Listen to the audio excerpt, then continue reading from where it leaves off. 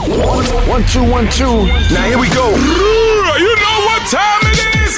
Welcome to another episode of the Frankie Lee Podcast. Our mission? To empower others to break patterns, flip perspectives, so that together we have clarity, direction, and success way beyond what we ever previously thought possible. Here's your host, Frankie Lee.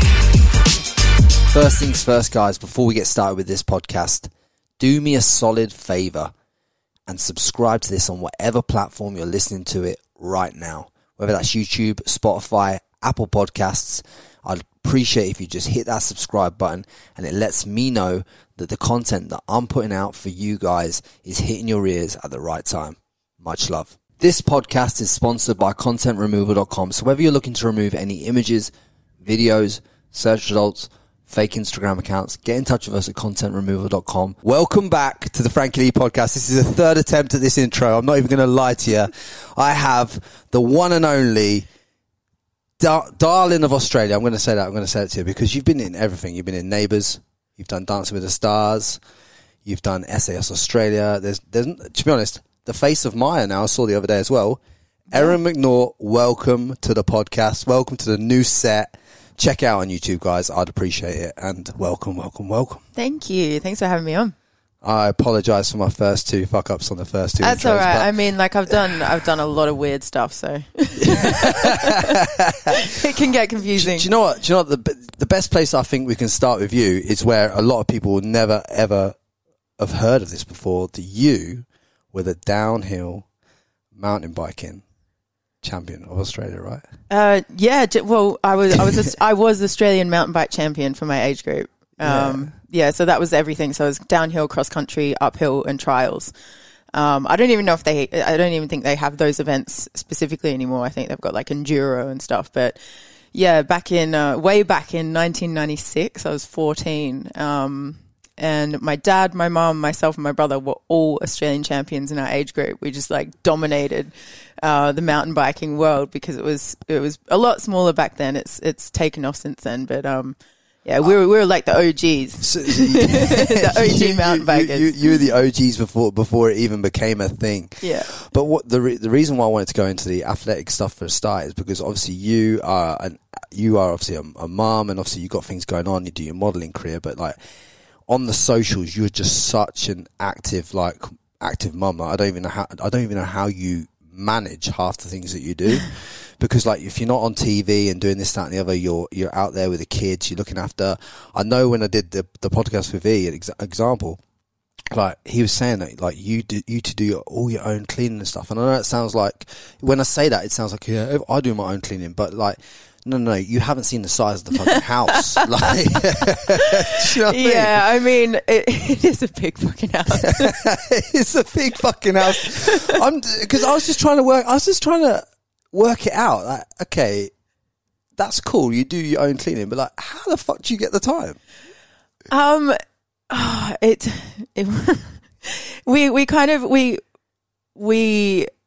We sort of set aside nights for different things. So some nights it's like movie and wine night. Some nights it's clean the massive fucking house night. Some nights it's like fold the washing.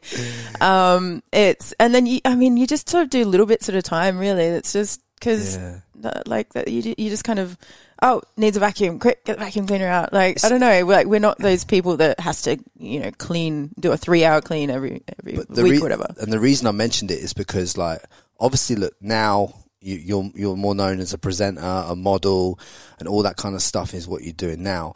But like, let's just take this morning, for example. You're up at 5 a.m. You've done your Magic Millions stuff, your engagements with Magic Millions, which is the horse racing stuff for those of you that don't know. And then you've done Zooms and conference calls and all this stuff and sorted all this stuff out. And that's before you've even come here. You've done another 3 interviews, haven't you? Yeah. Did 3 interviews and a Zoom call, yeah. I know. this mum life thing, like, what's the secret? Well, I mean, that's not a typical day for me. This is how my work works, in that I go away for a couple of days, or I do a 2-day job or a 3-day job. And in that time, I schedule in all of my other work. So, the interviews I did this morning, 2 of them were for Magic Millions, but 1 of them was separate, for something else. because it is very, very difficult to try and do an interview when you got the kids screaming in another room and they don't understand, they're 4 and 7 and, you say, oh, mummy's just got to do some work. Like, I'm just going to shut the door. Just be quiet for a bit. It's like, they don't understand that. They're like, Mama, I'm hungry. It's like, okay, but I just gave you toast. Like, just leave me alone for 10 minutes. So it is, if I do have something sort of pretty important on, I do try and like leave the house to do it, or I'll go sit in the car. I know Elliot does the same thing. Sometimes he goes, oh, I'll be back in 10 minutes. And like half an hour later, I'm like, where are you? And he's like, texted me from downstairs. He's like, oh, I'm just sitting in the car in the garage, just on a Zoom call, because it's the only way you can actually do it properly and focus on what you're actually trying to talk about. Yeah. And a lot of people won't realize this either, that obviously you two do a little bit of work together, because obviously I don't know if you know, I know this. Here we go. What is it? Because you wrote the chorus to his new beat, didn't you? I did. Yeah, we can actually talk about this now. This is actually like, I've done a lot of cool stuff in my career, but this is up there with one of my proudest moments. I've always been very musical. I played trumpet, sort of in the high school symphonic band when I was still in primary school. And I played bass guitar I was in a punk band for a bit. In Seattle. No, just after Seattle, the band I formed over here in Brisbane. But I've always been obsessed with music, like obsessed. And I think I've got quite a good ear. And one day, Elliot got sent a beat over by this drum and bass producer from the UK called K9. Yeah. And normally Elliot listens to his beats separately and then he plays it to me, and he's already got something in his head about what he wants to do, like whether it's the vocal or the melody or whatever. And this was the first time that I was sitting there when he was listening to the beat for the first time. And I just sort of started humming this melody, and he was like, what was that? That was sick. So I sort of like hummed it again, and he like did a voice memo of it, and we just refined it. I started sort of like just sing some words. And anyway, he liked it and turned it into a song. And so now I've got publishing credits on Spotify. I'm getting 33% or whatever for writing the chorus and melody to his new single. So it's called Never Let You Down. It's K9. I think that's coming out in February? Yeah, February. Yeah, really soon. Yeah. It's K9 featuring Example and Penny Ivy. That's sick. So yeah, I'm officially a songwriter. I can see how much that lights you up, but that was kind of like the first time, because obviously for me, so like to give you guys a bit of an example on this example, right? But you imagine when I was growing up in the UK and leaving school, right? And working on sites, doing carpentry, and not really enjoying my life, and not really doing what really lit me up, like I'm trying to do now with everything I do. You imagine, like, I was listening to Example on the radio, in the car, this, that, and the other. Do you know what I mean? Like, but this was before I'd even met him as a human being. He's sort of been like a bit of an institution, I guess, in the UK. In the UK, right? So growing up, I was always around it. So it was quite surreal to me, like to obviously step into your house and to see him, to see the guy that I listened to on the radio, watched on TV since I was a young child. Yeah. And then it was beautiful for me to see like how you two like were together, how you ran your house together, how you operate as a couple. It's just all like very, to me, it's how couples should be. Like, do you know what I mean? Yeah, I mean, you only see one side of it, but obviously, you only see the good side. There's obviously good and bad, and obviously, you're going to have disagreements and all that stuff, which is nice. But that's normal. But I just thought how good it was I fully want to tell you this on air, that I fully rate the dynamic of it and how it all works. Because obviously my mum and dad have been married like 42 years, and it's beautiful and all that stuff, and it's very rare these days to see that. What do you kind of think is the secret to having a successful relationship when you're both out there pursuing things that are just massive? Like you both have massive goals in different fields. Yeah. Like you with your modelling and your TV, Example with his music and everything else that he's doing, and all the other stuff that I know he's got planned that we can't talk about just yet. But do you know what I mean? Like everything's you're both so driven. It's like how does it come together? Because that's where a lot of people struggle. Yeah. I guess Elliot has always been really, really supportive of me. He, when we first met in 2011, I was still sort of on the up career-wise, living in Sydney. 2012 was my highest earning year ever, like by far. And that was the year that I quit everything. Like I gave up. I finished, I saw my contracts out. I had contracts with probably 6 or 7 different major brands. And I basically saw those contracts through. And then as soon as they were over, which was sort of mid-2012, I quit it all, gave it all up and moved to London to be with Elliot, because I've always been sort of quite, not fatalistic, I've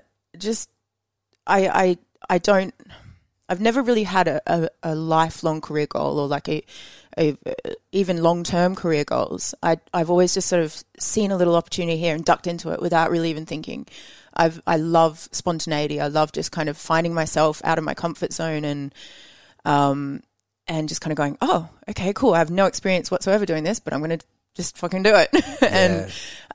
And so when I met Elliot, the spark was there from the get-go, and I spoke to my parents about it. My mum was a bit more sort of hesitant. She was like, "Oh, Ezzy, you don't know. He might have a girlfriend in every city or whatever." But my dad was just like, "Go for it. Like, if it doesn't work, come home." So at the time you were presenting, what show were you presenting in Australia at the time? I was presenting. I worked for MTV, and then also had a radio show called the Hot 30 Countdown.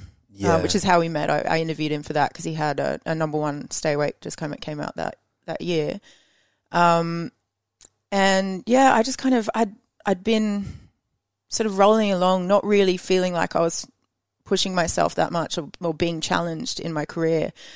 I loved my job with MTV. Like, that was awesome. That was like my dream job. But I just kind of like, I met Elle and I was like, you know what? I'm just going to go for it. And I moved to London and spent the next couple of years just like, he was at the height of his career as well. And he was touring, 9-10 months of the year. So I just went around with him, like all through Europe, Ibiza, Mallorca. Like, I think I saw like 17 different cities in Europe in my first 3 weeks there. Like, it was just mad. But, I guess when we moved back to Australia, I started to feel that pull again towards wanting to be a bit more goal focused. And, I'd had my kids, I'd been a stay-at-home mom, like holding the fort while Elliot went out and, did his thing. And he was always very mindful of that. He knew that one day I'd want to get back out there, because I'm not the stay-at-home type. I love socializing. I love getting out there and getting involved and just feeling that sense of self-worth that working actually gives you. Doing what you love gives you. Yeah. So as far as, when opportunities started to arise, there was that initial kind of disparity. Like, he'd be like, but I've got this on. I'm like, yeah, but I've got this on. It's like, your work is not more important than mine. Yeah. And he recognized that. And so now it's just about, okay, well, what are the non-negotiables? It's like, okay, you've got this, this, and this that you have to do. Therefore, I have to work around that, or I've got this and this and this that I really want to do. Yeah. And so you just have to constantly communicate and just make it work. Yeah. Yes. So it's literally like the kind of like you've both got the non-negotiables on what you need to both achieve in your lives. Yeah. So then you can both work around those so that both people are fulfilled in a relationship, is what you're saying. Yeah, exactly. And that's not just work, whether that's going to the gym. Like, for me, training has always been the thing that keeps my mental health like good. Yeah, because I just love it. Weren't you on the front cover of like Women's Health after like 10 weeks? Yeah. So you the way I understand it is the fact of you'd obviously had Evander, wasn't it? Yeah, Evander. You had Evander, and then obviously 10 weeks later you were on the front cover of Women's Fitness. Yeah, we're Women's Health Australia. Women's Health. Yeah. How do you that's a testimony to your fitness and to everything that you do and how you live your life. Kind of. I mean, to be honest, when before I fell pregnant, or before we planned on becoming pregnant, we were living the high life. Like, not really, like, that sounds really bad. But the life of a touring artist in the UK is pretty full on. There's lots of drinking, there's lots of parties. And when we sort of felt like, okay, might be time to have kids, we sort of calmed down a lot, obviously. Then when I fell pregnant, you know, no drinking, no going out late. It was just like I threw myself into fitness because it was the one thing that that I felt passionate about anyway, and it was the one thing that I could do. And so I did a lot of research into the effects of like high intensity exercise during pregnancy, and found some incredible, you know, scientific articles about how high intensity exercise during pregnancy actually essentially makes your baby smarter. So babies that are born to mothers who did high intensity exercise during pregnancy are born with more neural pathways in their brain than babies who are not. Wow. So they're essentially born smarter and more well developed in the brain. That is something I've never ever heard of. It's not really it's not publicized at all because not everybody is suitable for that sort of intensive exercise. You have to have been doing it before you fell pregnant, and to be able to continue it. But it also means that your child is less likely to develop certain types of cancers. Their cardiovascular health, like their heart health, is essentially like boosted until the age of 6. Like I'll find the article for you. It's mental. Wow. I was just reading it, and so the more I read about it, the more I was sure of what I was doing, and I copped a lot of criticism, you know, on social media whenever I'd post like videos of me doing this high intensity exercise or whatever, because people just couldn't understand how it was okay. The thing is, with there's good and bad about social media. So obviously, like with social media, it allows us to reach more people, so we can tell them about what we're doing and how we're trying to change the world or do our bit for the world, which is fantastic. But social media also allows a lot of people to have an opinion who potentially don't even know each side of the opinion they're having. I mean, you can just type a comment and post it and it's done, and without any sort of reflection on the damage that it may cause. But I mean, like, it never bothered me. I'd just come back and like give them the link to the article and be like, read this. And they've got no leg to stand on. So it never upset me. I think what upsets me more is that, you know, especially in the UK, not so much here in Australia, but when I was pregnant in the UK, doctors would be like, oh, just keep, you know, a little bit of exercise is good, but just keep it low impact. Just go for walks. And I'm like, go for walks. Like, I've been doing bloody 8 hours of HIIT training a week. Like, and now I'm just going to walk. No thanks. I think it all comes down to the fact of, like, as a woman, you know what's right for your body at that time. Exactly. So it's like most women, I think, from what I've seen, if they're used to training in that intensity, they can probably train at that intensity probably until like the last 3 months. Then they might have to tone it down a bit. Yeah, I mean, you've got to have low impact options. Obviously, you can't do certain things, like you can't do sit-ups because the baby's weight can cut off the blood supply to your legs. Because of whatever it is. But I just modified everything. So instead of doing like sit-ups, I'd do like, you know, standing sort of like knees, like retail knees, basically. So you're using your obliques as opposed to your abs. So you're keeping your core strong. So, like, you know, again, I copped criticism because my belly wasn't big enough. And I was like, well, that's because I've maintained all the, you know, the muscles around to hold it in. So I don't know. I mean, everybody's body is different, and that's not going to be the case for everybody. But I've always been really into anatomy, and I actually did human movement at uni for like 1.5 years. So I know about basic anatomy, and I know how the you know, the muscle structures work, and, you know, different muscle groups, and what's going to be affecting the baby and what's not. So it's quite intuitive, I think. I just love the fact that for you got to understand, obviously I was born in England. I came here at like 26 years old. I land here. I'm like, I can't believe the shape of people in this country. Like, in terms of like your average 40-year-old man called Jeff down the road here.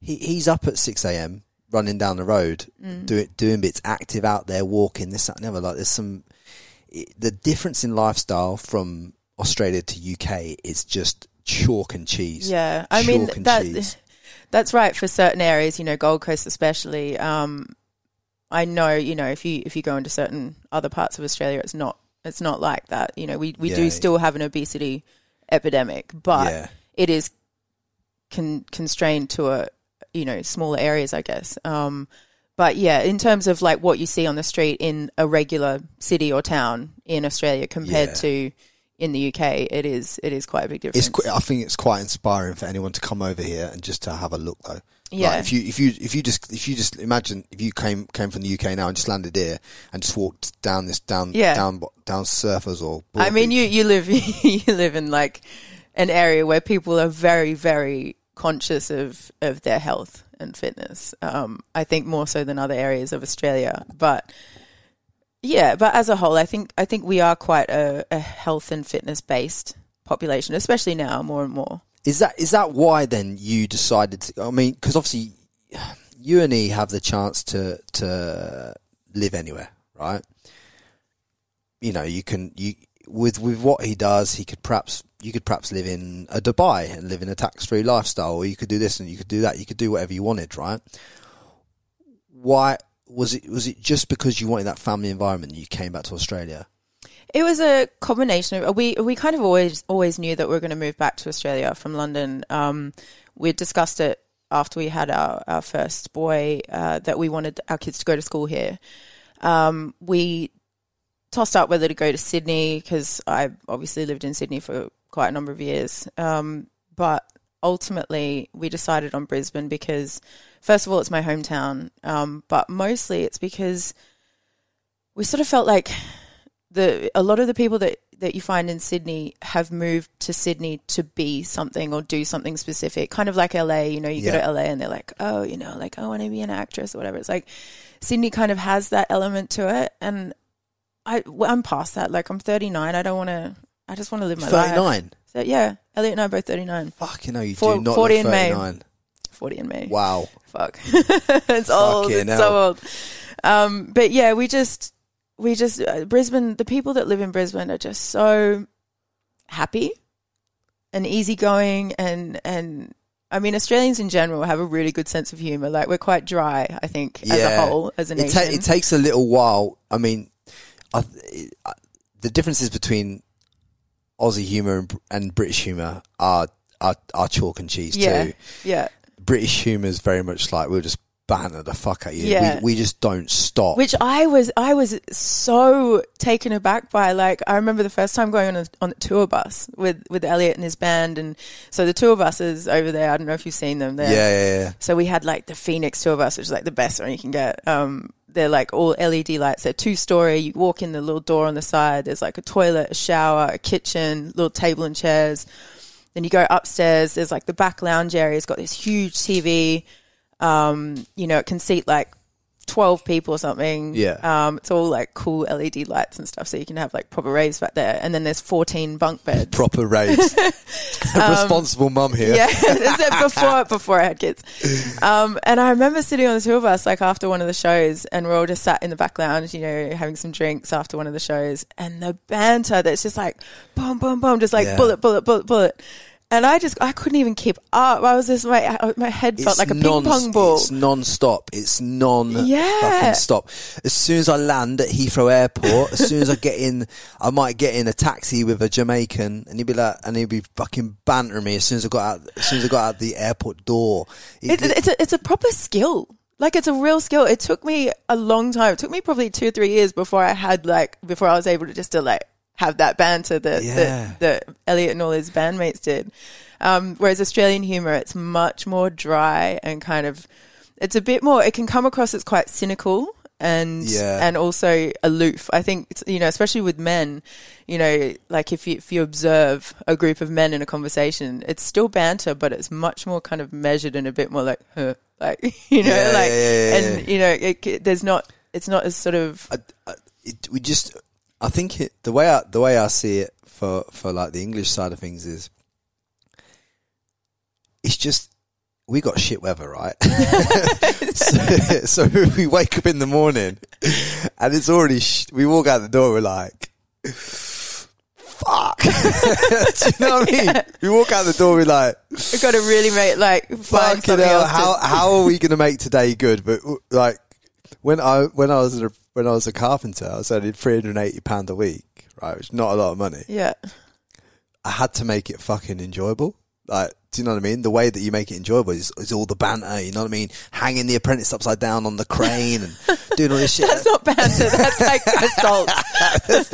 In Australia, it's assault. In England, that's banter. Do you know what I mean? That's pure banter in England. Like, I'm serious. Like, it's just a different way of operating. I think because of all like the weather and everything else, like you just need to operate differently. It's just a totally different sense of humour. And people, when I first came over here, I didn't get it. I thought, why are these women so offended at me? Like, because, you know what I mean? Like, I remember coming out here as a young lad calling women like sugar tits and stuff. Like, I'm like, why is this chick getting offended? Like, you know, sugar tits. It's just saying, but it's like, do you know what I mean? Sweet nips. Do you know what I mean? Because you just walk out of England, you're just like a boy, aren't you? Yeah, like, actually, that's one thing that I did notice is that a lot of the women in the UK talk exactly the same as the men. It's like the banter between men and women in the UK is almost indistinguishable. Whereas in Australia, it's like that whole kind of Aussie barbecue thing where the men sit down one end of the table and the girls sit up the other. Yeah. Like, oh, you know, there's get back up to your separation. Posts, Sheila. Like, it is, or it used to be a lot more misogynistic. I grew up, you know, feeling very comfortable hanging out with guys. I've got 2 older brothers, and so I just kind of gravitated towards guys more so than girls. Plus I moved around a lot as a kid. Well, not a lot, but I lived overseas, came back, had to go into a different grade, had to make new friends and stuff. So I just always found guys so much easier to talk to. Yeah. Girls, like, I don't know, girls with their like, insecurities and stuff. I mean, everyone's got insecurities, but I just never really got the whole bitchiness or like, oh, she's talking to blah, blah, blah. It's just like... How would you, if you were going to give someone advice on how to get over their insecurities to become more comfortable with themselves, what would you say to them? Oh, God. I mean, I was painfully insecure for years and years. Like, I was actually a really, really shy kid and young adult. I struggled to even now, actually, Elliot laughs, I struggle to make phone calls. Like, I'll text. You emailed me. I didn't know. Do you know what, right? I didn't have your phone number. Yeah, you did. In the invite. Oh, in the invite. I sent out the invite to the podcast. I sent out the invite. I said, buzz me when you're close. And she said, yeah, I'll ring you when I'm 5 minutes away. Your words, not mine. That was what you said to me. And then I'm thinking it gets to 12 o'clock and I'm thinking, where is she? And I'm checking my phone and this, that, and the other. And I'm like, I just fucking, because I was bored, I flicked the emails on, because you always do that when you're bored. I flicked the emails on. I'm like, there's an email from you going, hey mate, I'm 5 minutes late. Do you want a coffee? And I'm like, it's a fucking email. I didn't realize you'd already sent your number by that stage. Sorry. I called you after. God. Yeah, you did. Yeah. No, but, I don't know. I can make a phone call quite confidently, but you know, text is easier. It just shocks me a little bit because obviously, when you've stood on TV and presented the kind of shows like MTV and stuff like you've presented, yeah. Plus, you've been like Dancing on the Stars and all this stuff. You've done a lot of stuff that's public facing stuff. Yeah, how I shit myself every time. What, even on TV? Yeah, absolutely. I'm terrified, and that's why I do it because I like to push myself outside of my comfort zone. Dancing with the Stars was the most terrifying thing I've ever done in my life because I'm not a natural dancer. Like, I know everyone can dance, but I'm like... And you love an injury, you do. Yeah, well, I broke 2 ribs on that show. Fucking hell, man. No. What about the time you cut your finger before the Pepsi? Oh, man, that was bad. Like, the scar is like... So the scar goes around there. Around there. Show them on YouTube. Wow. All right. So basically, I was hosting a TV show called Cyber Shack, which was a gadgets and gaming show, and this is back in 2009, I think. And I was reviewing a prototype of, it was like the first electric dirt bike ever created, and it was a prototype by Yamaha, and there was no light or any indication that told you whether the bike was switched on or off. I wasn't allowed to ride the bike because I didn't have my bike license. So I was pushing it up the hill to get into spot. Yeah, and I've turned around to ask my producer a question. As I've turned around, I've revved it, and it's Superman me forward, and I've landed on the rear wheel as it was spinning, and I had Kevlar gloves on. I had full like everything, and I was just it's fallen onto the rear wheel, and the disc brake is just like sliced in. I was like, oh, my finger's caught on. Oh no, my finger's caught. That's not going to be good. And I've kind of pulled my finger out, and it was hanging the wrong way. It was hanging by that flap of skin there, like it went through everything. That's kidding. And I've just collected the finger and just like grabbed it, and I'm just gone. I've cut my finger off, take me to hospital. And the guys that had like brought the bike around were like really lovely guys. They were like, give us a look. I'm sure it's not that bad. And he's gone, and I'm like, no. He's like, give us a look. I've like let go, and he's gone, oh, okay, yep, better just keep the pressure on that one. So better just keep the pressure on it. So I'm like, fingers hanging off. So I'm nearly passing out. Like I don't know if you've ever had like a pretty severe injury, but like I didn't realize you just want to vomit and pass out at the same time. So I was just like, and they like sat me in the back of the ute. Ambulance has come, they're giving me the green whistle, and I'm like, woo! I called my mum. I just cut my finger off. She's like, what? She's like back in Brizzy, and I'm in Sydney, and she's like, do you need me to fly down? I'm like, nah, I'll be fine. So I get to hospital, and I'm in like the like little holding ward or whatever, and the like women just kept coming in and having babies, and like so I was like just kept not going into surgery because obviously they're delaying you in the operating ward. So it was like 48 hours before they could operate on me, God. And I was just in like agony, like, and my finger when they finally like it was black, and I'm like, how are they going to reattach that? It's like dead. They managed to do it. It works pretty well now. Like I had good rehab. Honestly, that makes me squeamish as like, yeah. I'm telling you that. So how did you break your ribs? Oh, that was just from doing repeated lifts and like throws. So my dance partner, Jules he did this move where I would jump up into his arms. He would like sort of pop me up like that off his elbows. Yeah. I'd do a full 360 spin, like roll in the air, and then he'd catch me. And it was just the repeated, like. See, that baffles me how they can teach you that in so many weeks on a TV show. Yeah. That is intense. We were training 6 hours a day minimum for like 5 or 6 days a week for only 4 weeks in the lead up. So your body's just, by the time you actually get to the performance, like you're busted. Time, you're busted. Yeah, like everything just hurts.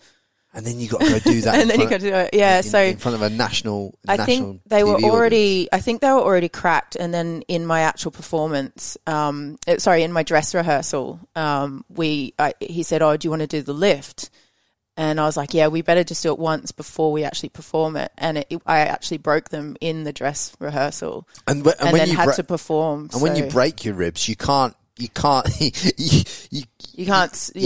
do anything. I basically just got like that sort of like stretchy strapping tape, like the sort of flexible one, and just like strapped like my entire torso, and then put the dress on, which is corseted as well, so it pushed it in even more, and you have to smile and did the performance, and then came off and just like nearly fell over with pain. Like I think I've because I'd broken them in the dress rehearsal and then dislocated them in the performance. So I had 2 ribs that were basically just like dislocated and broken, and it was the most painful thing I've ever experienced. Like you hear people, I broke 7 ribs. It's like I broke 2 and I could barely even breathe. I was like, and I was panicking because I couldn't breathe because it hurt too much. So they had to like lay me down in the physio room. Because where did you come on that show? I was first eliminated. Really? But I mean, so that was Dancing with the Stars All Stars. So I was up against people that had won the glitter ball or whatever. Like, yeah. So I mean, I knew I wasn't going to do very well, but again, challenge yourself. I just wanted to challenge myself and prove that I could still do a good job, and I think I did like a pretty good job. It just see the thing that shines through all of this conversation so far with me is the fact of like, you are just such a free spirit and you're willing to have a go at anything. And I think that a lot of people in life get trapped in their own head with stuff. Like they're not willing to go out there and have a go. And and through your whole thing, whether it be like Neighbours in your early days or everything, you just like, I'll try this, I'll try that, I'll try Dance with the Stars, I'll try this. I mean, you got to, I think it's number 11 out of 13, didn't you, in SAS? Yeah. I got to the second last episode. I presume that is the hardest thing you've ever done, right? Yeah, hands down. It was I can't even describe how hard it was. It's like getting back to the accommodation where we didn't have pillows, we didn't have like a floor, it was just dirt. Having to, you had to roster on people to keep the fire going at night because it was the middle of winter, in the snowy mountains. So it's getting down to like -8 degrees at night. So we had to keep the fire going, otherwise we'd all, get hypothermia overnight. We were sleeping in thermals with our full kit on, our flak jacket, combat jacket, inside the sleeping bag with the little drawstring pulled tight, so you've just got a little hole for you, to breathe out of, and then blankets on top, and still waking up shivering. Like it was just cold. And then like you'd wake up each morning and check so you have to hang up your mic pack on the little stand at night before you go to sleep. Then they sneak in sometime in the night and change your battery pack. Yeah. We'd always check it in the morning to see if it had a condom on it, because if it had a condom on it, you knew that you're going to do a water task. And we'd be like, okay. And you'd psych yourself up. You're like, fuck, okay, we're going in some water today. And the water varied from like 4 to 5 degrees down to like 1 to 2 degrees. Like it was so cold. And you just like, I'm actually shivering just thinking about it now. Like, because when I see some of the things that you guys had to go through on that show, I don't think on a personal level that I could make it. Like, do you know what I mean? It's pretty fucking hard. It's the first 4 days are the worst. Your brain is just trying to make sense of what you're doing. It's just going, everything in your body is telling you not to do what you're being told to do. Falling out of a helicopter backwards from 11 meters up, into freezing cold water, like just, that's the first thing we had to do. And it just, and I hit the water completely horizontal, like just over rotated. And that was what all the bruising was from. I had 2 black eyes. My eyes were almost completely squished shut from hitting the water so hard. I blacked out, like came to underwater and was just like, it was like 2 meters down. I just was like, I swam up and I was like, I think I just lost consciousness, and the guy like filming just didn't say a word because they're not allowed to talk to you. And that was kind of the moment that I realized, shit, this is real. Like I have to make a decision now. Am I so injured? It's like I was concussed. I was vomiting, and like after that initial impact, and we had to do like an hour beasting on the beach, do like seal crawls and stuff through the sand, and I was sort of stopping to vomit, and I was like, I'm definitely concussed. Like, is it wise if I keep going? And I was like, I'm not going out on day one. So I just made it back to the accommodation. It was like, I didn't die. Yes. I saw an outtakes of the SAS UK version, and Tony Bellew was on it. Yeah. Right. And Tony Bellew, for those of you that don't know, is one of the hardest men in boxing you'll ever wish to meet. I mean, he's an absolute beast. I'm telling you, Tony Bellew is genuinely one of the nicest and hardest men that I reckon I probably have ever met on a personal level. Right. And even he was struggling. And I thought, fuck, there's no way that I would have the minerals to be able to deal with all that. You know what? I think a lot of people in his position who have been very, very successful in the sporting arena. May go into a thing like SAS and have not necessarily like an arrogance about them, but just sort of think, well, I've done this, I'm going to be okay. And then it's actually the mental aspect of things when you see, less sporty people than you completing tasks that you weren't able to complete, that it starts fucking with your head. And you're like, and that's when I just realized, like, it was like day 4, I was like, stop worrying about everybody else. Stop thinking, oh, they're going to go next, or, oh, they're really strong at this, or, because you do, it's like, it's your natural thing to compare yourself to other people. And that was when I was just like, you know what, just do it, just do what you can, and just. This, I love the fact that you've said that, because there'll be a lot of people that listen to this that are constantly in their own heads comparing themselves with other people and wondering why success is so far away, or whatever they perceive as success to them is so far away from them. when really it's not far away. It's like the fact of like, because you're in a constant competition with others, you limit your own growth. Yeah. Whereas every piece of success that we've talked about in your life so far has come from you just trying stuff. You don't know how it's going to go. You've not seen anyone go before you and really do what you're doing. But the reason it's been successful is because you've been willing to put yourself out there and not compare and not say, this person did it over here and didn't do that well with it, or this person. Do you know what I mean? Yeah. There's a lot of people struggling with that. It's one of those things that, I mean, as a kid, I was the opposite. I would only do things that I knew I was good at. So, I was such a perfectionist. I just wouldn't even attempt anything that I thought I wasn't going to win. And it was only as I got much older, and I started losing, because like, especially with mountain biking, I was good at it and I was winning a lot. Then, these younger girls were coming through and starting to beat me. And it kind of coincided with me starting modeling as well, which wasn't really conducive to mountain biking, like coming in with big scabs and scars on my legs and stuff. But I sort of quit mountain bike racing because I couldn't handle not winning anymore. And I don't regret that at all. It was right for me at the time.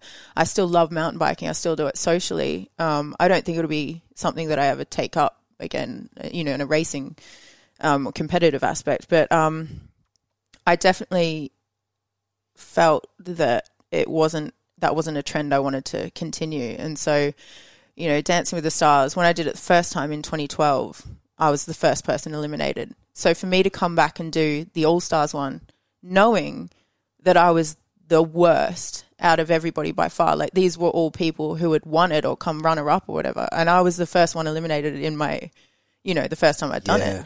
I was like, it took a lot for me to do that, but I was like, you know what, I don't actually care. I just want to prove to myself that I can dance, because I feel like the first time I was so nervous, I didn't really give it my all. Like I looked really insecure on the stage. So I just wanted to go and put myself out there, and I think that sort of set the tone in terms of, I mean, obviously I'd done SAS prior to that, so I was feeling pretty. I think people have a perception as well. The broader public and the broader people have a perception of how someone who's a model, because obviously you've modelled at elite level.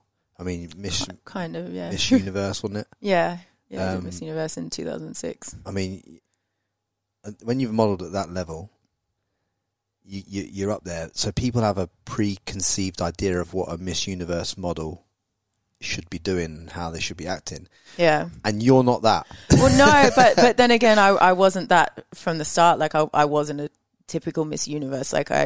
Miss Australia, sorry. I only did it because my modelling agency they were like, oh, we need another girl from Queensland to represent, to enter the Miss Australia competition. There's got to be, X number of candidates from each state. And they're like, and I was like, what? Like, no, that's not me. I was like a tomboy. I was like, I was going to uni and just drinking beer in my lunchtime and stuff. And I was just like, and they were like, oh, you could win like prizes and stuff. I was like, all right, whatever. So I did it. And then I won Miss Australia. And then 3 weeks later, I was in the US to do the Miss Universe pageant. And I was like, what am I doing here? Wasn't Donald Trump a judge? No, he owned the pageant. He owned it back then. Didn't you go out with Donald Trump or something? Not go out with him. Not date him. No. Hey, Daddy. No. So he chose me and 3 other girls to fly to New York to go on the Letterman show with him. You went on David Letterman? Yeah. With Donald Trump? Yeah. Yeah. How did that go? I mean, looking back, it's like, it's pretty cringe. Like he walks on with his arms around us, like, and then Letterman, like, we all leave. And I'll get him to cut the clip in. Okay. So Donald Trump stayed to have the chat, and Letterman was like, oh, like I hear there's been some controversy with a Miss Australia, Erin McNaught. And Donald Trump was like, oh yeah, she did some topless pictures. I can't do his accent anyway. I'd done some topless pictures which had emerged or surfaced as I was doing the pageant while I was in LA, and so the media were going crazy, and that's how I got the nickname McNaughty. Yeah, because that is like the best Instagram handle ever. Yeah, I was like, I'm going to run with this. I legit thought your surname was McNaughty. Yeah, a lot of people do. I mean, I was actually called that in high school. Like my girlfriends called me that, so I was like, yeah, all right. People thought I'd get offended by it, but no, it's all good. Call me that. So Letterman with Donald Trump. Yeah. Is it is that like the you know, like obviously you go out there, you've done Letterman with Donald Trump. Was this before or after the competition? Before. So we flew back from New York on the red eye and then had to do the pageant the next day, like the day we landed, which was pretty hectic. But I'd already sort of been told that I wasn't going to win it, or like because I think I was. You've already told you weren't going to win it. Yeah. What's the point? So I was sort of pulled aside and said, by the way, like, you know, you're not going to win this because I was actually the favorite to win. I was like, it was 8-1 favorite or something out of 82 girls. This is how Ben is kind of. Well, no, because they were basically like, oh, we can't let you win because it'll bring the pageant into disrepute. Those were the words they used. So basically, you couldn't win because of the topless images anyway. Yeah. So I just had a ball. Like as soon as because they told me that probably a week into the 3-week stint that I was there. So all the other girls are like pushing their food around, like throwing it on the floor. I was like, because we had buffet breakfast, lunch, and dinner. So I put on like 6 or 7 kilos in 3 weeks because I knew I wasn't going to win. I was just like eating my way. Yeah, I was like, I'm going to make the most of this. Free food, woo! Free food, free trip. Come back to Australia, have a load of beers. Yeah, honestly, pretty much. What a life! But I'll tell you one thing about that really interests me though, because obviously I this is an institution, right? So when I was a kid in the UK, I used to come back from school and at 6 p.m. at night, and if you're in the UK, you can't deny this, 6 p.m. at night after school, there'd be Neighbours on TV, right? And, you know, it was all like in the days of like Holly Valance, yeah, Harold Bishop, Madge, all that kind of stuff. Institution in the UK. Yeah, obviously, they go crazy for it. I don't think Neighbours is big here, but like, because you were in it when Margaret Robbie was in it, right? Yeah, so I was in it. I was only in it for like 6 months because, long story, I was living in Sydney and then moved to Melbourne to do it. Margot started, I think, 2 or 3 months after I had started. So I think I probably shared a couple of scenes with her actually. But she was amazing, man. She was 18, I think, at the time, or 17. Apparently she just cold called the producers and said, you have to audition me, or something to that effect. I'm not sure. Sorry, Margot, if I got that wrong. And they were like, what do you mean? She's like, you have to audition me. Like, you need to see me. And so that's how she got her role. Like, she's just that good. To be fair, I think she could tell me anything and I'd be like, yeah, okay. Yeah, I think she gets that a lot. But what's it like though? Right, like Ramsay Street and everything, like for some of us UK people out there that are listening. It's long. Some days you're required on set at like 4 a.m. and then you leave at 9 p.m. and then you might have like an hour or two of I mean, my role was never huge. I played Sienna Caminetti, so I was Carmela's cousin. Carmela was Natalie Blair, the black-haired girl. Anyway, so I didn't have a huge role, but some days I'd have to be there at 5 for like 3 or 4 scenes and then have like a 6-hour break and then do another 3 or 4 scenes and get home at 9 p.m. because the studio's out in Nunawading, which is about an hour away from Melbourne City. So a car would collect you in the morning at whatever stupid time, take you out. You'd be there in makeup at 5 a.m. to start shooting by 6. And then you might shoot for an hour or two and then you've just got 6 hours to kill in the middle of nowhere. And so it was on like quite a large property. So we'd play frisbee or hacky sack or we'd just sit and just chat rubbish. Like there was a bowling alley not far away, so we'd go bowling sometimes. And so you record all your like internal scenes there, and then your external scenes on the actual whatever the term is. Ramsay Street, yeah, which I've never seen yet, and I've been in Australia for like 8 years. I've got to go visit it. But is that just some suburban street in Melbourne then? Yeah. God, I actually can't even remember. I think it's out. You know what? I'm not even going to say. I can't remember. You can Google it. Google like Ramsay Street and see where it is. But if you look on the maps, it's not It's super an close. institution in England. Like honestly, like when I was young, it was the thing to watch. Yeah, you know what I mean. Like, yeah, I mean, it was here as well. I mean, it's still kicking, isn't it? I don't know. Like, it was either Home and Away or Neighbours, and you usually one or the other. Like, I don't think I ever met anyone who watched both religiously. Is Margot Robbie? Is she the one that's gone on from that and done the most then in the film industry and Oh, she's definitely the one who's probably the most well known worldwide. Like, you know, she's done Wolf of Wall Street and you know, such massive movies. I'm sure. I know Holly Valance. She broke my heart 17 times. I love that chick, eh? I can't deny it. I can't deny it. She was a different animal. Like, different animal. Really? Different gravy. About where I grew up, that was just not available to us. Right. Yeah. Do you know what I mean? That was some spice. That was. Really? Yeah, really? You yeah. mean like her personally or her character? Just like, yeah, like Australia's pretty abundant with that kind of thing. Do you know what I mean? Yeah. We're fortunate in Australia to have a lot of beautiful women. Like, let's just be honest, straight down the line. And in England, yes, we have beautiful women, but I'm talking about where I live, and obviously in the Gold Coast, and the high proportion and everything like that, and obviously seeing that, you know, she was like our poster girl. Yeah, right. Do you know what I mean? Okay. Like, for me, on a personal level, she was the poster girl. I didn't have her on my wall, obviously, but like, I used to go to the boxing gym at the time and think to myself, fucking hell, like, if Holly Valance was here now, like, you know what I mean? Like, I'm not going to lie to you. It's funny. Do you think that there are different sort of standards for beauty in between the UK and Australia? Because I really found it quite surprising what was considered beautiful in the UK compared to Australia for both men and women.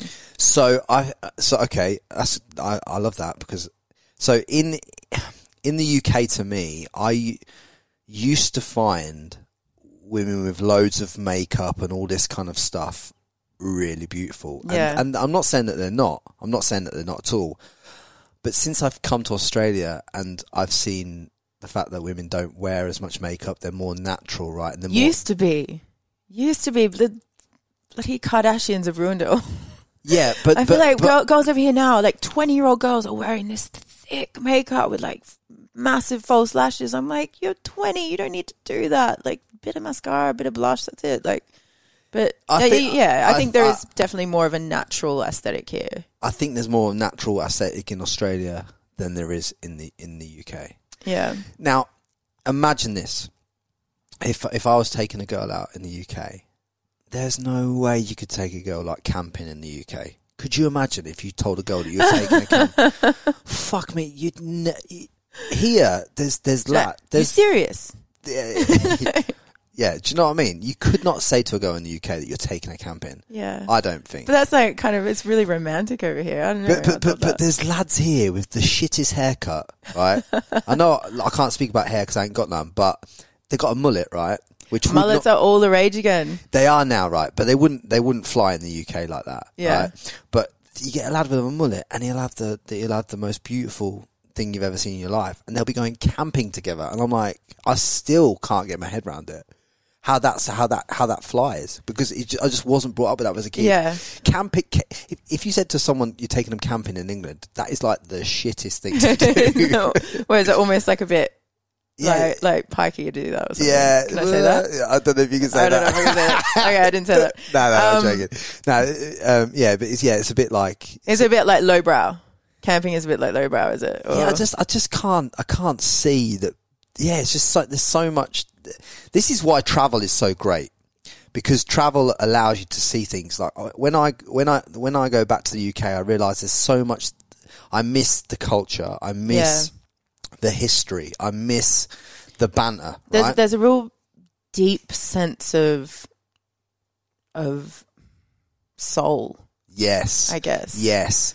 Whereas here, I love the natural beauty of the place. I think it's a more abundant mindset. I think you've got more opportunities at growing. Everything. The sun. Everything is enhanced by the fact that the sun's out more often as well. Yeah. And like the whole lifestyle that we have is just fucking, we are so blessed. Yeah, so, it's phenomenal. I'm so grateful. Yeah. And I just think that, I guess what I'm trying to say to everyone, whether you're Australian or whether you're English, is go and experience both these cultures, because you can't really understand what me and Erin are saying right now unless you go and experience both. But you have to come and experience both to see how much difference there is in two countries that you think speak a version of English. Yeah. They're nothing like each other. But the thing is, you have to be prepared to put yourself out there as well, because I know people that have come out from England who refuse to sort of give up their English like sort of habits, and therefore they're not embracing Australia's sort of offerings, I guess.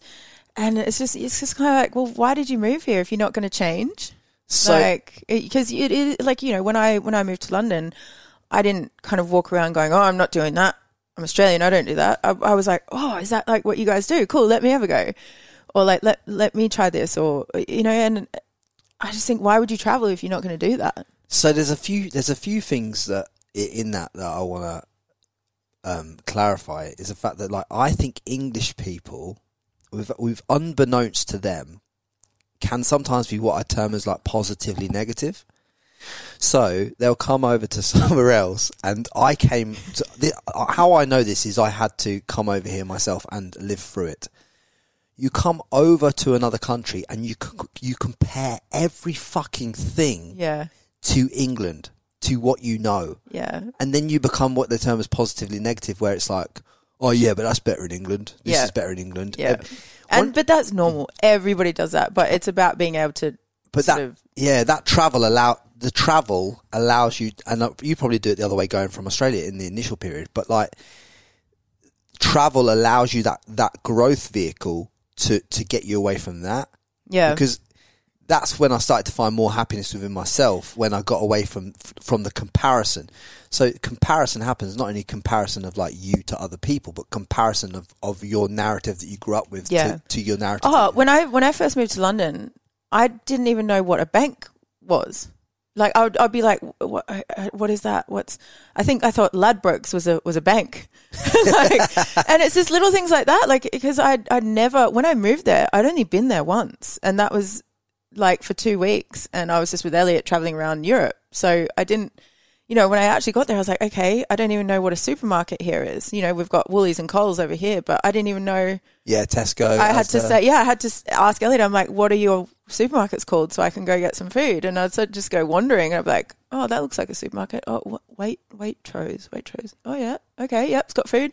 Like little things like that. Like, and then imagine doing that in a country where no one speaks English. So I couldn't. I mean, I don't drink alcohol, but I couldn't understand why because when I buy a lot of gifts for people, like for stuff like that, I didn't understand how you had to go into a separate shop to buy alcohol in Australia, like a bottle shop. I'm like, why don't you just have alcohol in the supermarket? The liquor laws are different. It's the same in Seattle. Like in America, I lived in Seattle for a couple of years when I was a teenager, and like I had mates that used to like nick the bloody beers out of the fridge in the supermarket. They made it pretty easy. Whereas, I guess over here it does allow a bit more control, because obviously a 15-year-old kid going into a bottle-o is not going to really be able to steal anything or buy anything. It just goes to show you how Australia's more, I'd say, more Americanized, wouldn't you say, in terms of like the bottle shops and that type of thing? That's more of an American thing, isn't it, than a British thing? No, I don't reckon. No? No, because in America you just buy it anywhere. Yeah, there's like a supermarket, and it's got beers and ciders and whatever in the fridge with soft drinks, and then there's a liquor section which is still part of the supermarket, but you just can walk in there. Whereas in Australia, it's like you have to actually, like, a supermarket can't sell alcohol. You have to go into a separate shop, like a. Yeah, well, I'm gonna have a word with Scott Morrison about that, because like I'm like. I mean, it is good for safety. It's so much easier when you're buying gifts for people if you can get it from the same fucking shop. Yeah, that's very true. You know what I mean, bro? So, I don't know if he's really going to care about that. Nah, he's got enough problems right now, hasn't he? He's got enough problems. But what's on the future agenda for you in terms of like the next few months and that, with everything you got going on? it's hard to say at any given time because, you know, with COVID and the closing of music festivals and the shutting down of music festivals and stuff over here, it means that Elliot doesn't have a lot of work. So he's going back to the UK for 4 weeks next week to do a standalone like UK tour. Then he's back for like 2 months, I think, and then he is gone pretty much from May to September in the UK. So I'll be full on mum mode for a while. We're really lucky in that we've got the support of my family around. So, you know, if I need to do the odd bit of work, I can, but it's not really something that I'm able to plan for this year. Yeah. You know, it's hard. He has to do what he has to do. And you still have to do what you have to do to fill your cup, you know? Yeah, what I mean? yeah, exactly. So again, it's just about communication and finding that balance and just trying to navigate it all together.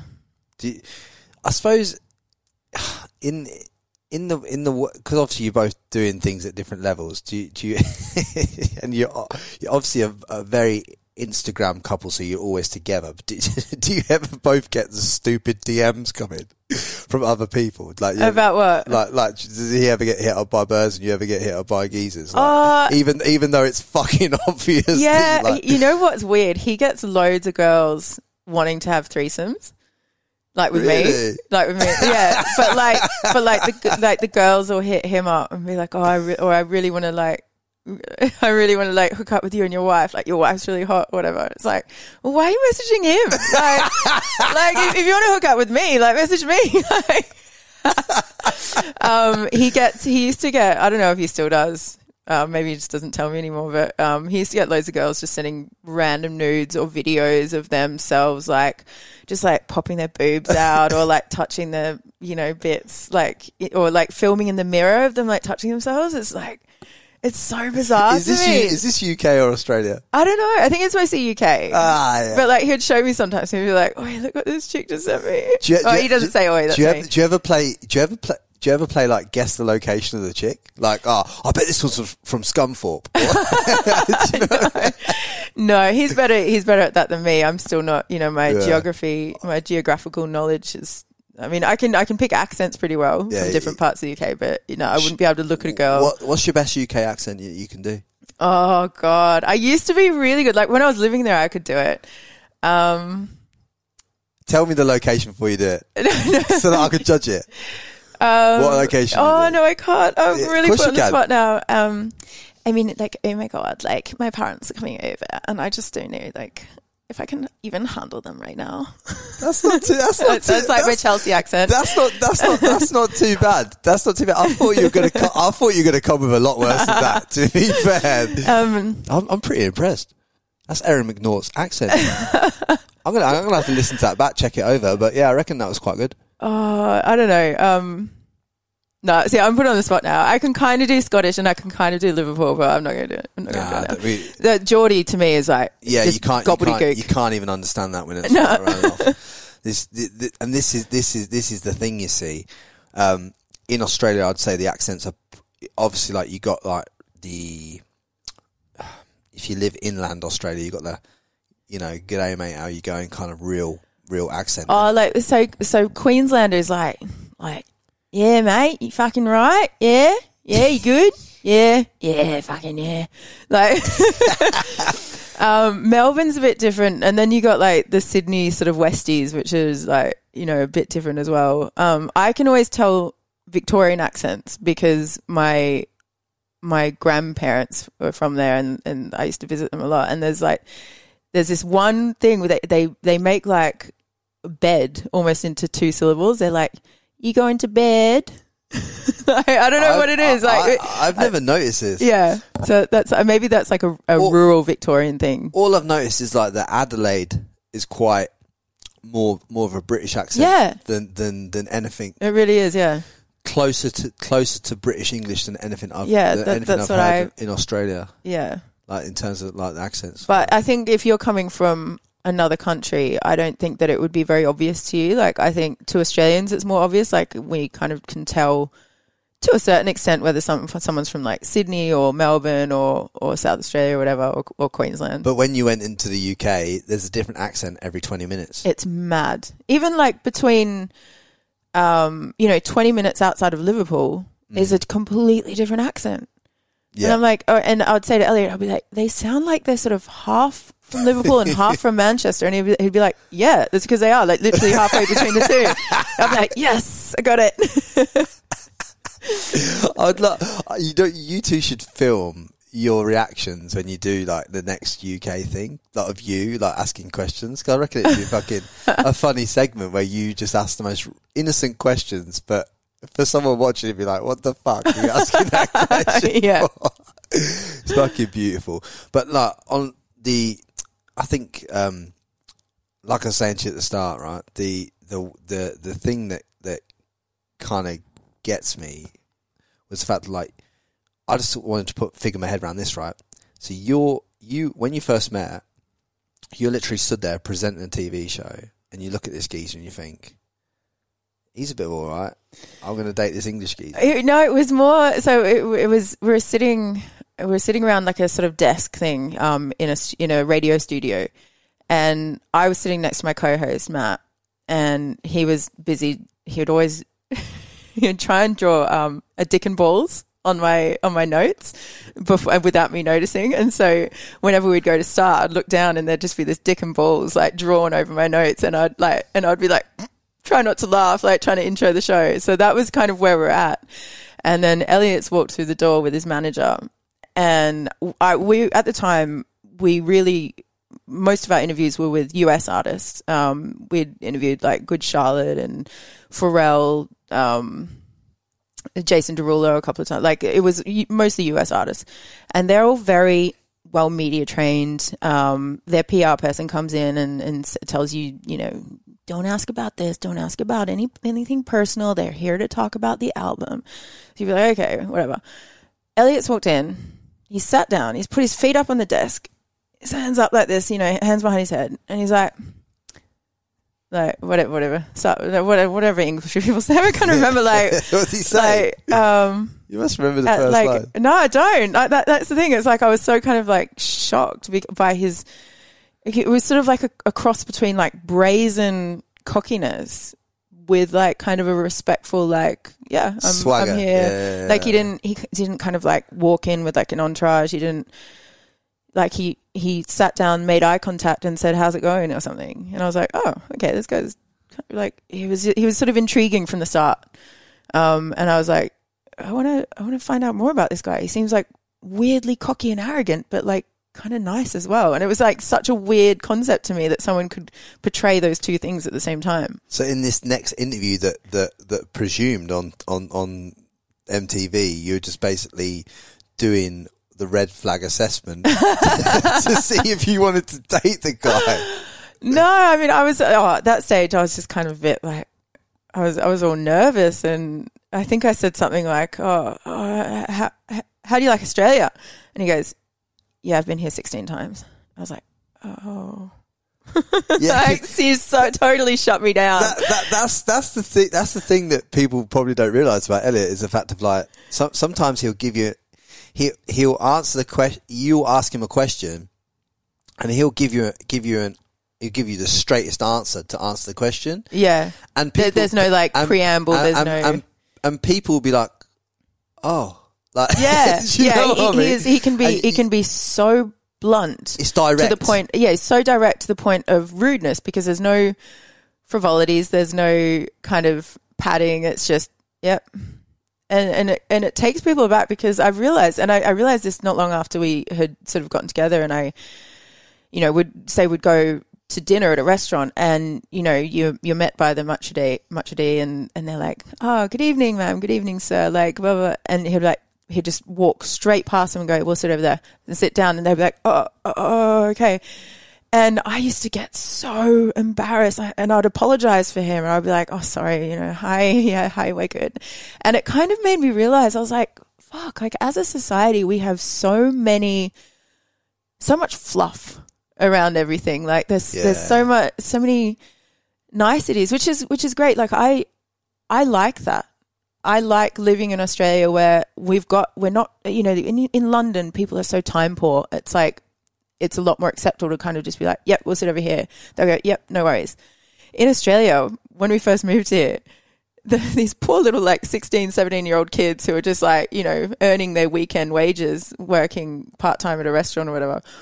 They'd met with Elliot and he's just like, what's it over there? And they're like, oh, and then you can see in their head, they're going, but I meant to say hello and I meant to offer them water. And it just throws them off completely. Yeah, I think I suppose ever since we're kids and that, we're taught to be direct. We're just direct. Yeah. Direct. Whereas Australians, like, we've got time, you know, we're like, how's it going? Yeah. Oh, nice. Yeah. Oh, there's no time for that in England. So you imagine you go into a nightclub, you see a beautiful woman, right?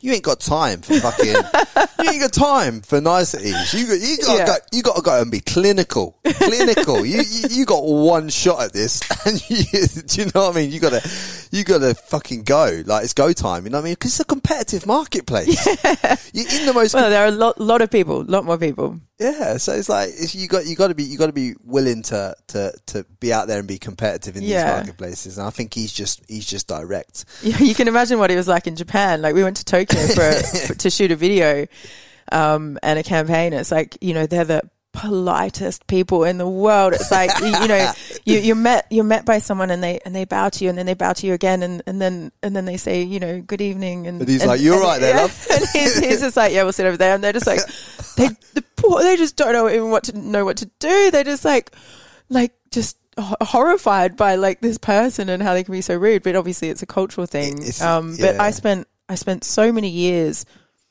kind of apologizing for him.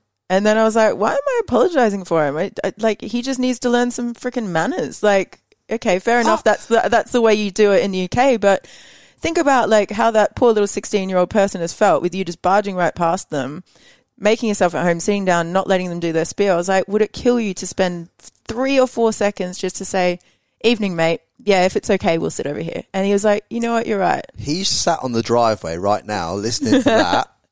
And he's like, fuck, I'm not even in the house and I'm getting a bollocking.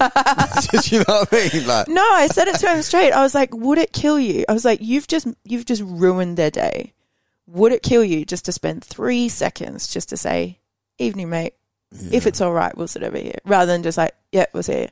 It's just like, it's no skin off his nose just to be nice, you know. And then ever since I said that, he kind of took it on board, and he's like, you know what, you're right.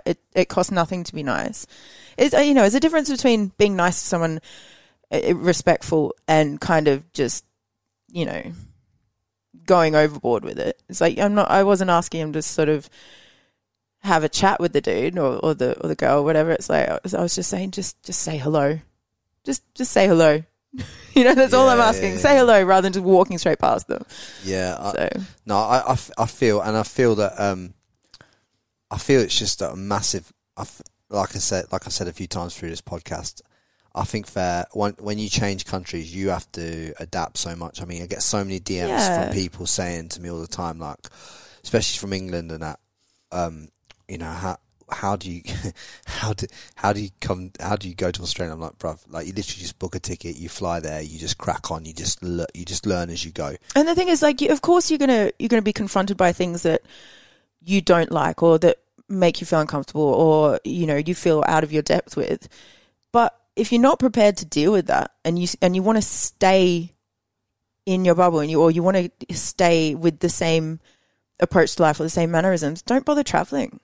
Because you have to be prepared to change. That's what travel does. It changes you. You know, I lived in Tokyo for 4 months as a model on my own, like in a model house. Like, couldn't speak the language. Had to, you know, we were given 7,000 yen a day, which is like $11 a day to buy food. Wow. And, you know, and if our weight went up by 500 grams or more, that would cut our per diems in half. And so I was just like, and some of the girls just couldn't handle it. They were like, I miss home, and they had to go home because I was so homesick. They just couldn't handle it. I was like, I loved it. It was hard, but I loved it. I like immersed myself in it. I just walked all around Tokyo, just like looking, absorbing, like trying to learn some basic like Japanese and stuff, and trying different foods. And that, like, travel to me, I think that's ultimately what has led me to wanting to take on new challenges, whether I feel like I can handle them or not, is because, you know, it's just about experience. I just love experiencing new things, and I don't want to be on my deathbed like sad that I didn't try something that was presented to me. Yeah, you're not wrong there, and I think that's the thing that's hit me massively. It's the fact that, like, if you don't start this podcast now, Frankie, when are you going to do it? If you don't fucking go to Australia at 26, you're just another one of those people that keeps talking about doing shit. Yeah. And it's like, when people ask you or ask me or ask anyone else, like, there's two caveats I want to say. Like, too many people out there are asking too many people's advice that they shouldn't be asking on whether they should do something or not. It's almost like people are asking for the green light to do something. It's like, you know in your heart the right answer. This is what I'm getting to. It's like, every one of you that listens to this, every one of you out there knows what is right for them, because you feel it as an energy within yourself. You feel as a pull. Like when you were talking to Elliot and you knew that you just had something with this guy, and when you just knew you had to do SAS Australia, and you just knew that even though you had broken ribs, you had to do dancing, and you knew you weren't going to be the best, but you just knew you had to try it because it was an opportunity, and you thought, I've got to fucking do that. More than anything, I wanted to enjoy it, because the first time I did it, I hated it. I was so scared, so nervous. Second time, I was still scared and nervous, but I enjoyed it. I went out and I did that dance, and it felt incredible. I didn't give a fuck what people thought. I didn't give a fuck if I was first one off. I just wanted to enjoy it. But forever now, for the rest of your life, you can say, I tried and I was on Dancing with the Stars. I tried and I failed, and then I tried again and failed again, but I had a good time doing it. But it's an experience that you've lived through, whereas a lot of people are asking people's permission to do things in their life, and then their friends, who are like crabs in a bucket, you know, will see them trying to get out and level up, and they'll pull them back in. Yeah. And there's a lot of that going on in society. Yeah, the tall poppy thing has always been a huge problem in Australia. Living in America was such a crazy experience for me, because I was like, why are all these girls being so nice to me? It's like, if I did something good, I did track and cross country and whatnot over there, and I think there was this one meet that we went to, like a track meet, where I was the last event in javelin, and I won the track meet for our school because I won the javelin, and these girls like hoisted me up on their shoulders, and I was like, oh my God. It was like I was nearly in tears. Whereas in Australia, they'd just say, oh, good job, Ez, and it's like, or they'd be like, oh, I can't believe it. Like, there'd be the jealousy or whatever. It's like the tall poppy thing is such a problem over here. Have you had to lose, or noticed yourself losing a lot of friends as you've grown through these things? To be honest, I've never had a lot of friends to lose. I only got back to Brisbane in 2018. I have one friend that I've stayed in contact with from school, who I still speak with. But we've just found we've really found our people in the last year or two since we've been here. And they're just the best people in the world. Like, there's never any judgment. There's never any comparing. It's just, everyone's so just nice and funny. And it's probably the happiest I've been, like, ever, in terms of, feeling like I fit in. I love it. I love that. Yeah. I love that. Yeah. It's really, at the age of 39, I finally found my friends. No, because the reason why I love it and I resonate with it so much is because I do a lot of breath work and a lot of breathing to do the inside work, Erin, right? And I was down at the beach the other day just breathing, and I had a realisation that I'd held on to my property in the UK and as like a kind of an anchor, because one, I knew that if I'd sold it, my mum and dad would have an opinion on me doing that, especially more so my mum. Yeah. And I just didn't want to disappoint her, because I'd already felt like I'd disappointed her a few times in my life already, that she was unhappy with me about certain shit. And it was in that moment, there's two things I realised. One, you just got to be fully present and really happy, and just know that, I was fully present in the moment. I was like, fucking, how lucky am I to be living the life that I've always dreamed of? Yeah. The pennies just dropped with me. that was the first thing I realised. And then I thought to myself, why? I need to let go of that house, because that house and all the money, I've paid the fucker off, all the money trapped in that house. Think about how much money you could put into your podcast or something you're passionate about or whatever you're going to do. And also it's always going to be an anchor that is holding you back from completely embracing your life here. Yeah. If you want to go back to the UK, buy another fucking house over there. Like, you know, like it doesn't, people do hold on to things. Like, I mean, everybody's guilty of it. But it's about, I think, you know, did you sell the house? So I literally decided yesterday to put the house up for sale. So I've rang my mate, and who's a estate agent, looked after me for a long time, and he's basically selling it. Yeah. And do you feel like you did it because you're finally ready to do it? Yeah, I feel it's been you know what, right? And Instagram and all these stuff show people's lifestyles. I feel like I've been in Australia, but I feel like I've never fully been here. Yeah. And it's like, fuck, like, no wonder I've not had, like, the nice girlfriend and this, that, and the other, or the right girlfriend, so to speak. No wonder I've not had all this stuff, because they must see within you that you're never fully here. Yeah. Do you know what I mean? Because I think women inherently feel whether you're present or not, in terms of, like, not only present within yourself, but present in the location you're in. And as long as, I mean, you know, you can have a house back in the UK and happily be fully committed to being here in Australia, or you can have a house back in the UK that, like you said, you've held on to for various emotional reasons, which will be holding you back from fully committing yourself to being here. And I've got a saying that, like, a sort of motto that I live by. It's everything is as it should be, in terms of, you know, just because you come to a realization about something and you're like, far out, why didn't I do that 2 years ago? It's because it wasn't right at that time. You weren't ready.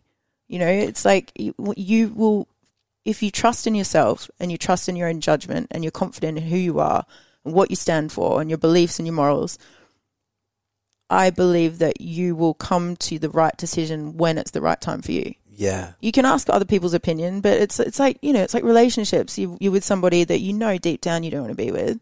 You know, I've been there in the past, and you talk to your friends and they're like, yeah, maybe, like, you should break up with him, or no, he's not right for you. You still spend another 6 months or a year with them because you're not quite ready. It's like you need to get to that stage where, you know, whether it's because you're not confident enough to be on your own, or you're scared of what, you know, what might happen if you, I don't know. It's just some people never are never able to sort of recognize when the right time is. They don't trust themselves, and so they listen to other people, and that's fine. But that was a few things that really stood out, was the fact of, like, right, Frankie boy, no more asking for other people's advice on things that you know full well what you should fucking do, right? Because when you ask for a lot of opinions, you put yourself into a state of turmoil in your mind of the indecision. If you don't hear what you want to hear. And that indecision is what's caused me lots of pain that's unnecessary, that I've allowed myself to sit within at many times in my life. And I'm like, you don't need to fucking live there, and two, you didn't even need to put yourself in limbo, because the indecision, the limbo that people live in, that's where it really fucking hurts people. That's where you start to crumble from the inside out. Yeah. And so, like, as soon as I made that decision, it's like, right, I'll get together this, like, little setup now. And that's another thing. I live in quite a nice apartment. It's only a 1-bed apartment, but I live in quite a nice apartment, quite a nice area. You know what I mean? I've got great views, as you've seen, right? Yeah, it's lovely. But the thing is, it was like a holiday home. Yeah. Like, there's no ambient lighting, there was no feeling, there was none of this stuff. So, like, I came back and I thought to myself, right, I need to make this feel a bit more like home, you know, stick a fucking stupid graffiti art on the wall. You know? No, I was just thinking, have you seen the back of my t-shirt? Oh, sick. It's like quite similar. Yeah, similar. Yeah, but show the camera. Yeah. But you know, I was still thinking about, you know, make your home that you're in feel more homely as well. So I could put more lighting in, you know, this and that, and just make made it look more homely to me when I walk through the door, so I feel different. If I feel different, and make it more of a creative space, because that's another thing. When I walked into your home, like, and when you go downstairs and all that stuff, you got all that creative space in that, it just in that hallway there before the bathroom, and you got like all of examples, albums on the wall. You know, you got your modelling photos on the wall. It's just very, very artistic, and that breeds more creativity and more growth in yourself. Yeah. If I was living in a blank white box, a nice white box, but it's a blank white box in the middle of the Gold Coast, and there was no substance to that. Yeah. And that was showing through in my indecision on is Australia for me, or should I be in England, or because it I guess it has been built as a holiday home, hasn't it? Yeah. But it is sometimes just about making that choice to turn it into a home, which it was probably a bit of a vicious cycle for you, because you're like, it doesn't feel like a home, so I'm not going to turn it into a home because I'm not sure about, how I feel about Australia yet, or is this the place for me? And so it's just this constant sort of cycle. Yeah, I loved Australia, but at the same time I thought, should I be somewhere else? And a lot of people are thinking that, but the true answer is you are always where you're meant to be. But you as a human never want to accept that. You always want to ask someone else's opinion on where you should be. Well, yeah, I mean, that's human nature too. It's like, that's how we kind of evolved. It's like never being 100% satisfied with where you are. It's like it can be a beneficial thing, and it can be a detrimental thing. It's like either you're content and you're happy, but still striving, or you're not content and not sure where you're going to be, so you ask other people's opinions, and that leads to the turmoil, and so you end up stuck in this rut. Yeah.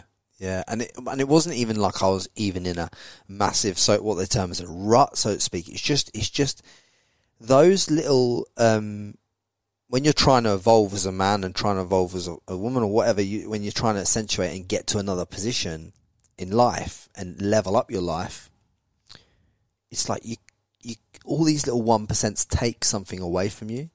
Just, you know what I mean? And I just think that you got to iron out as many of them as possible. And the best way I've found to do that is to sit with myself and just see what comes up and deal with what comes up, rather than do you know what I mean? Rather than trying to actively think. It's like just let yourself, almost like meditation, just clear your mind and just let shit come to you. Yeah. Have you ever tried doing it with kids? No. Because I, like, in all honesty, when you asked me before about what the next year holds for me, it kills me to not have an answer for that, other than just, well, obviously I'm a full-time mom, and that has to take precedence over any of my own sort of self-centered goals and ambitions. But it's really only been recently that after I sort of helped write the song, the song that's being Elliot's new single, I was like, you know what? I don't know if this is going to be a career for me, but I would love just to go into the studio and just, maybe sit with Elliot's producer and just see what we can come up with, like, whenever he's got some time. And so that's one of my sort of short-term goals, is just to, even if it ends up just being a creative outlet for me, not even necessarily a career, or a career change or anything like that. I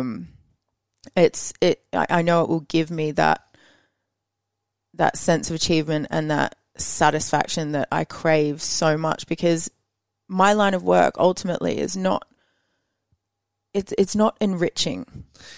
It's very surface level. It's very surface level. Like, I enjoy it.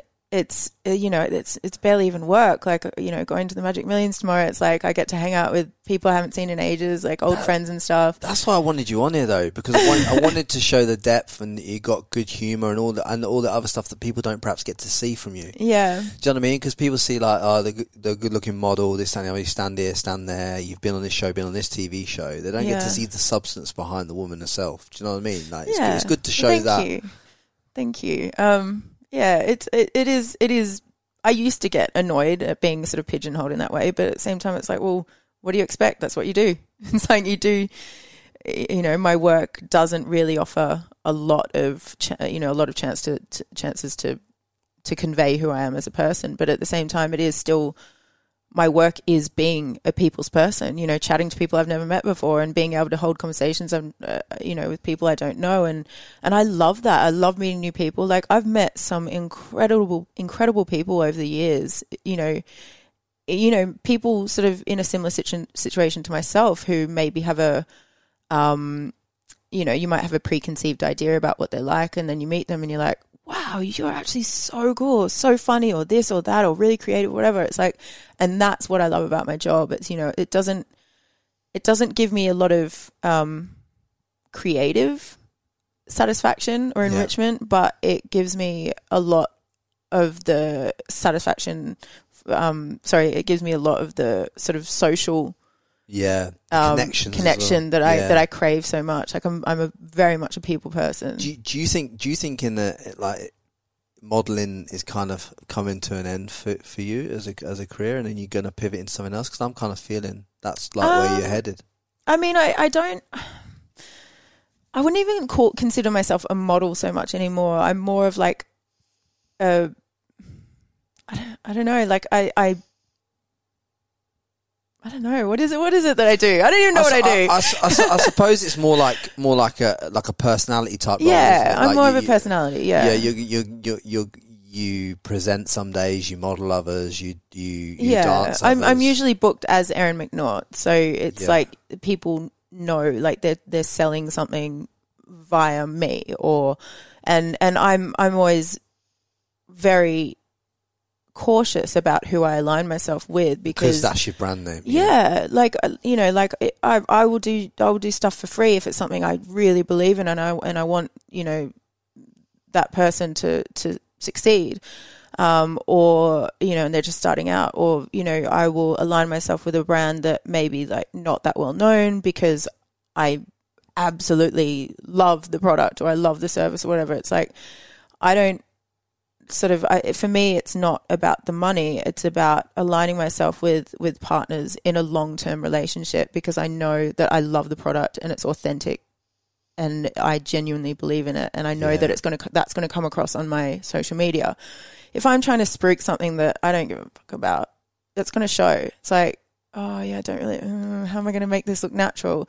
Whereas if it's something I genuinely use, for example, I am an ambassador. God, that's really hard to say. An ambassador for this awesome piece of tech fitness equipment called Nordic Track, called the Vault, and it's basically a standalone mirror that is like a giant touch screen, like a giant tablet, and you plug it, you connect it to your Wi-Fi, plug it in, and then it comes up and it's got like thousands of workouts with a fitness trainer on the mirror who's like this big, and you just mirror their moves, and they talk to you the whole time. Kayla Itzines has just signed to be one of the trainers on it. You open it up, you pull the door open. It's got kettlebells, weights, resistance bands, yoga block, and an exercise mat all inside the Vault. Yes. So you just like it's in our bedroom. And, whenever the kids are asleep or I can't get to the gym or Elliot's away, which he is a lot at the moment, I just, do a workout on that. And, that's something that I signed up for because I use it. Yeah. It's like, it's so conducive to my lifestyle.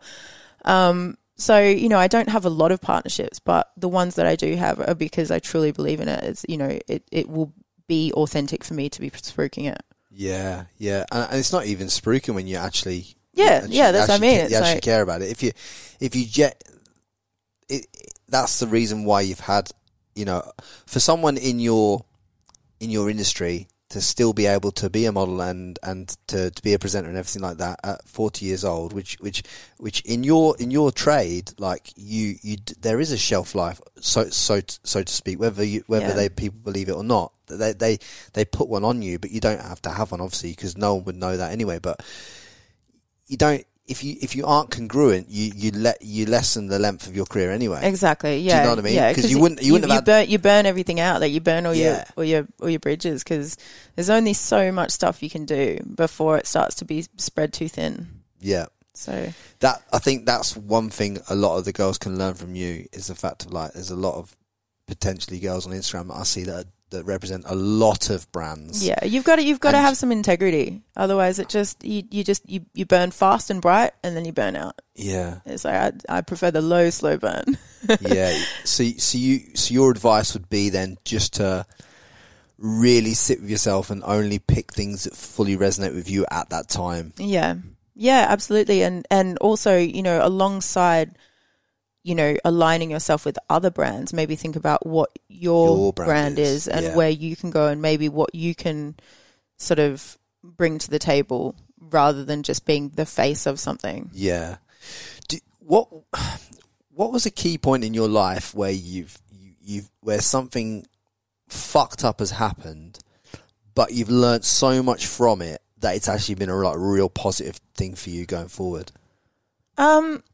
Definitely the Miss Universe thing at the time was pretty daunting for me. I was a very green 24-year-old. Like, I was one of the older girls in the pageant, in terms of most of them were sort of 18 or 19.